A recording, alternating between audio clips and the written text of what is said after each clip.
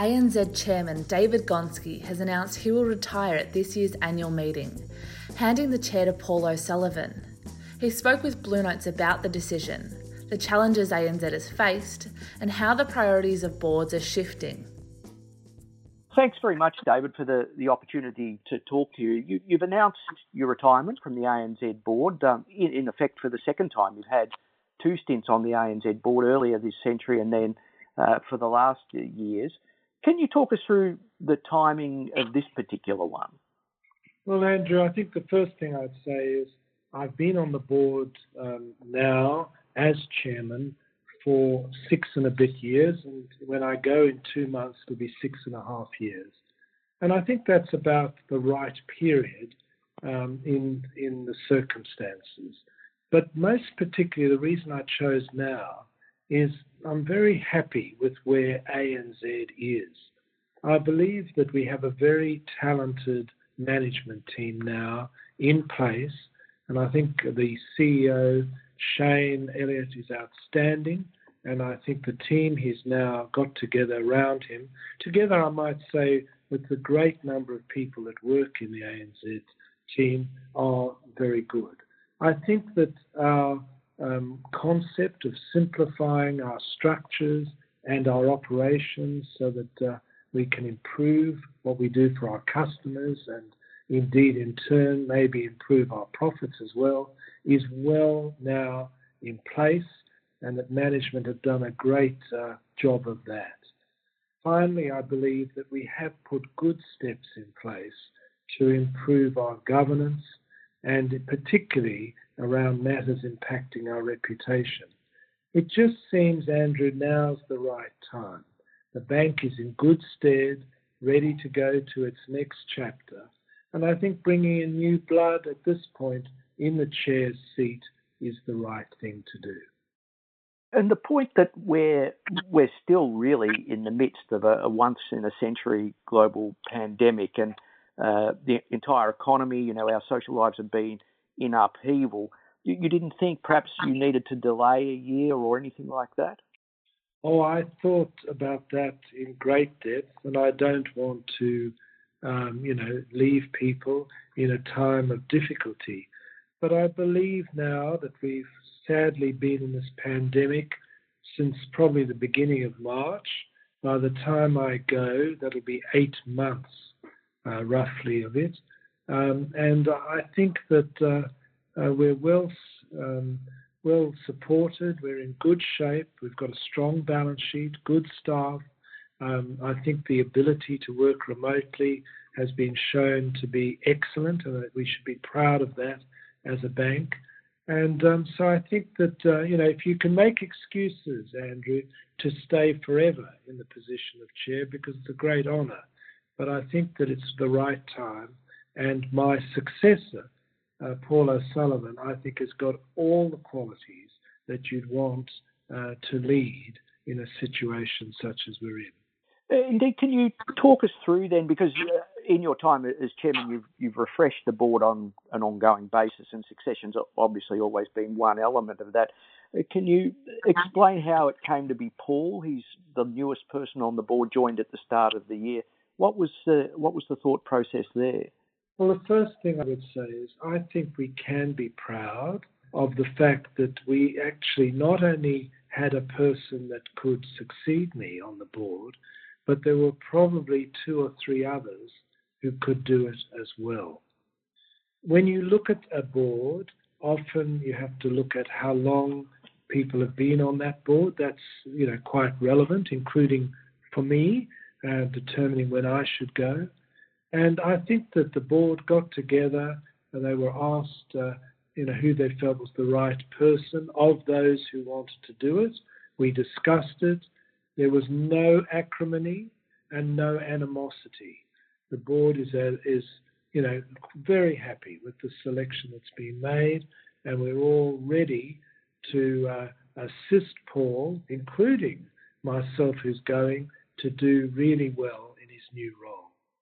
And you've talked about how you believe the balance, not only on the board ranks, but in the executive ranks, is very good. You're very proud of that.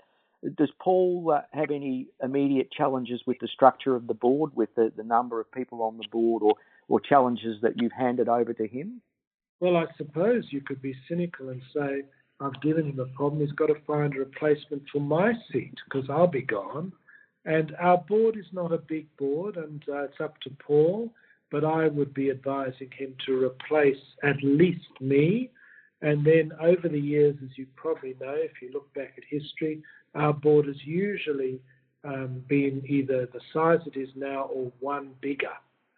So it'll be up to him, but that will be his first challenge, to find good people, and I'm pretty confident he will do that. He's got a very good list in his mind, and he's right on the job.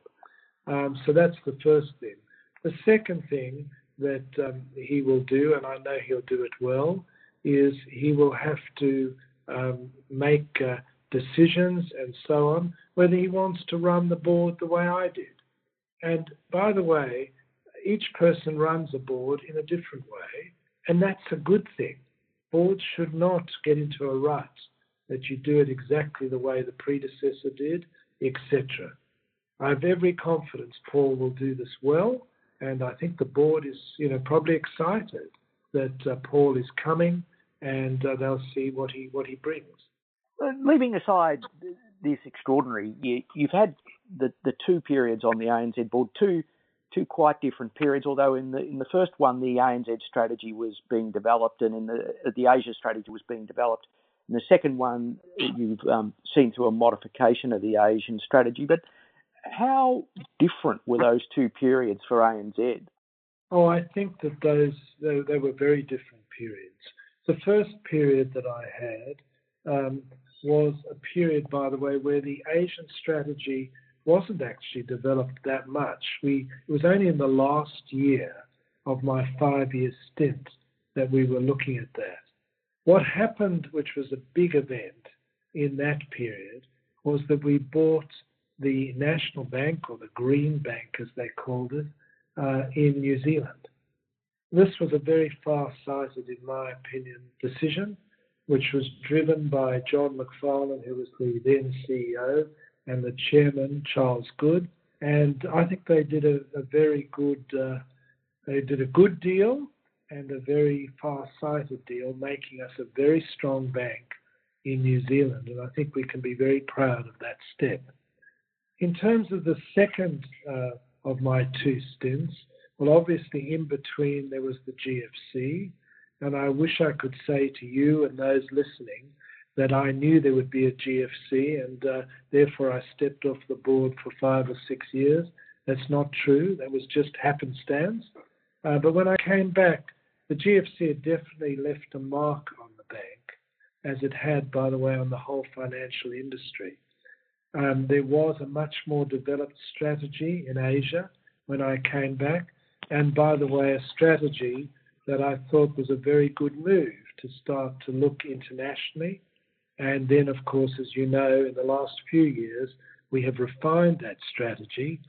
Most grateful for the fact that it was well developed, but obviously with excellent and I think good steps taken by our present CEO in looking at what we do well in our various countries of operation and seeking to do better within lesser purview. Indeed, you talk about how simplification is one of the things that that Shane Elliott has done very well, that you obviously concurred with. The bank is a more focused bank. It's a smaller bank in many ways with a more sort of focused ambition. Is that the way of banking in the future? I think so. I think you're absolutely right that complex banking, when you are a large commercial operation like we are, is very difficult. And I think that I should say to you, Shane was the first who coined the concept that we will be less complex, more simple in the way we do things. We'll refine our products and so on. I've noticed, I think, at least 3 of the big 4 have used exactly the same words, but Shane was the first. And he has, in my opinion, walked the talk. We've done a lot of simplification, and I think that in the future that will stand us and other banks who seek to do that in very good stead. And you did manage to dodge the GFC, but you didn't dodge the Royal Commission, which was, in Australia anyway, almost as seismic as the GFC. How much did that change the direction of banking and the way you saw the role of boards for banks? Well, let's talk firstly about banking as a whole. There's no doubt that the Royal Commission, and I will also say the coming of the Royal Commission, because it wasn't born just on one day. It was threatened, cajoled, and discussed for some years before it came. I think the effect of that, which was, by the way, a good thing, made us a little bit introspective in what we were doing, made us have a look at, have we lost, really our love and focus on our customers? Are we doing the right thing each time? Are we making mistakes and then perpetuating them, rather than knowing we've made a mistake, fixing it and never doing it again?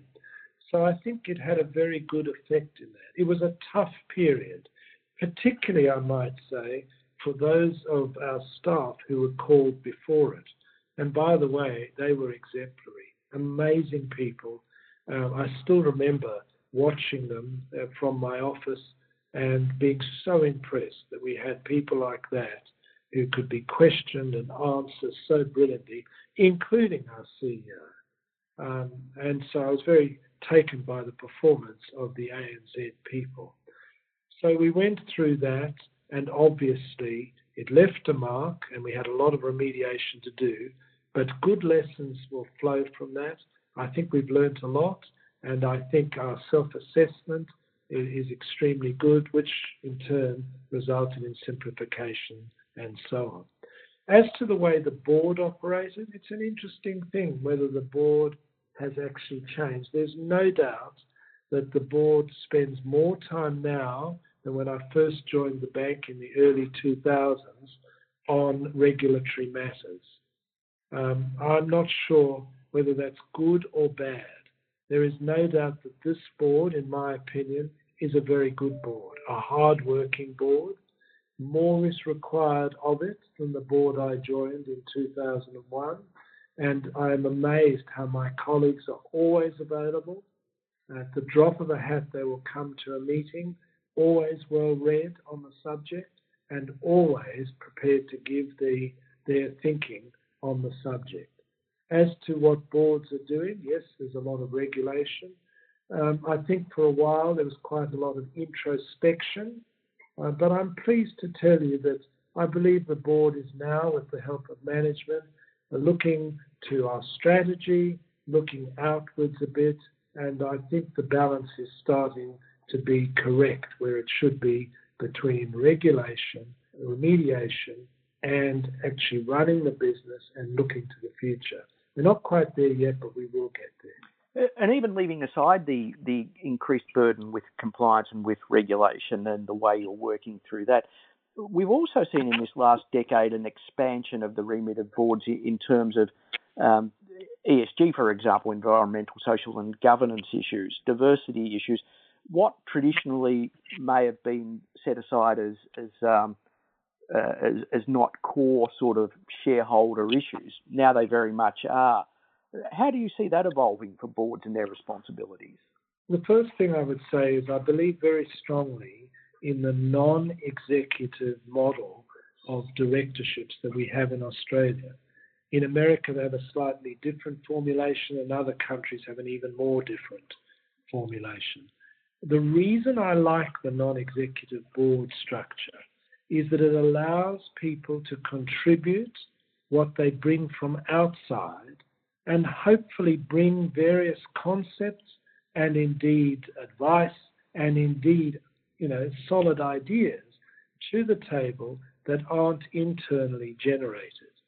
And this is the way I think of the future, that all of us have to realize that in the community we have obligations.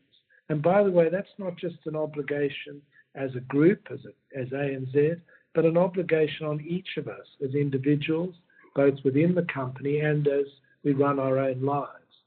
And I think the non-executives, together with the executives, have an obligation to steer the company for the benefit not just of shareholders, and that's important, obviously, but also for our staff and for society generally.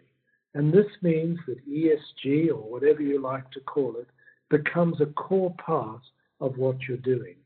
And I think the board has a role to play to help management work out, the sweet spot of what is important and what isn't. How much do you put in terms of effort into that as opposed to other things? Because everything in life is a trade-off. But in the ultimate, if we ignore ESG, we will be ignored, and rightly, by our community, and even worse, we may not be able to do business. But on the other hand, if we embrace it, we're actually showing that we're human. We're actually putting important things towards, important emphasis towards important things in our lives. And I think that makes it great to be on the board, great to be a member of staff in such a company, and in the end, shareholders will be proud too.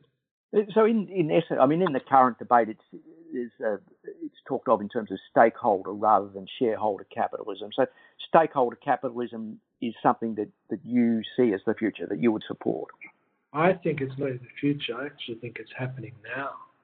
I think that most of our shareholders also have ESG requirements placed on them, particularly the big ones, the big institutions, the big super funds, and so on. So if we exhibit bad practices, they won't invest in us. And you know what? They'd probably be right so to do. But what I love about ANZ, and it was the same in my first stint as it is in the second, that we are a group of people who do have an openness of mind to actually, looking at what our society is, to putting some of the ideas of ESG as paramount in some circumstances and very important in others. And I've always been impressed with ANZ from the very first day in the early 2000s that there is an openness to this thinking, and long may it stay, because that openness will not only give us that license that people talk about to, a corporate license or social license, as some people call it, to do business, but it'll be an inspirational place to work, and I think a great place to deal with either shareholder or indeed as customer. And you mentioned the National Bank of New Zealand transaction, but when you think of the two periods you've been on the board, are there moments that stand out that you'll remember well after your tenure? Well, I think that I'm very proud, as you can probably tell, of being involved in appointing Shane Elliott as our CEO. We had him already as CFO. I'm not sure that everybody in the community and so on saw him as the CEO, and we did as a board, and we got it right. And I will not forget that period. I shall not forget a few people that needed me to talk to them outside the bank to explain what we were doing, and I don't think any of them feel that we got it wrong.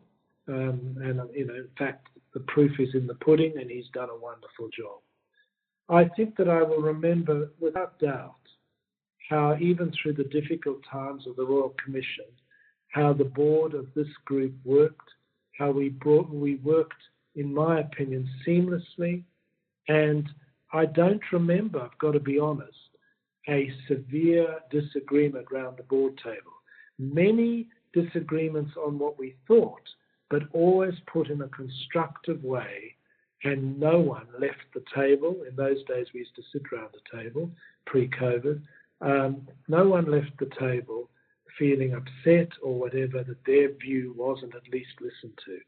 And it's been a very strong board, and one I'll take with me.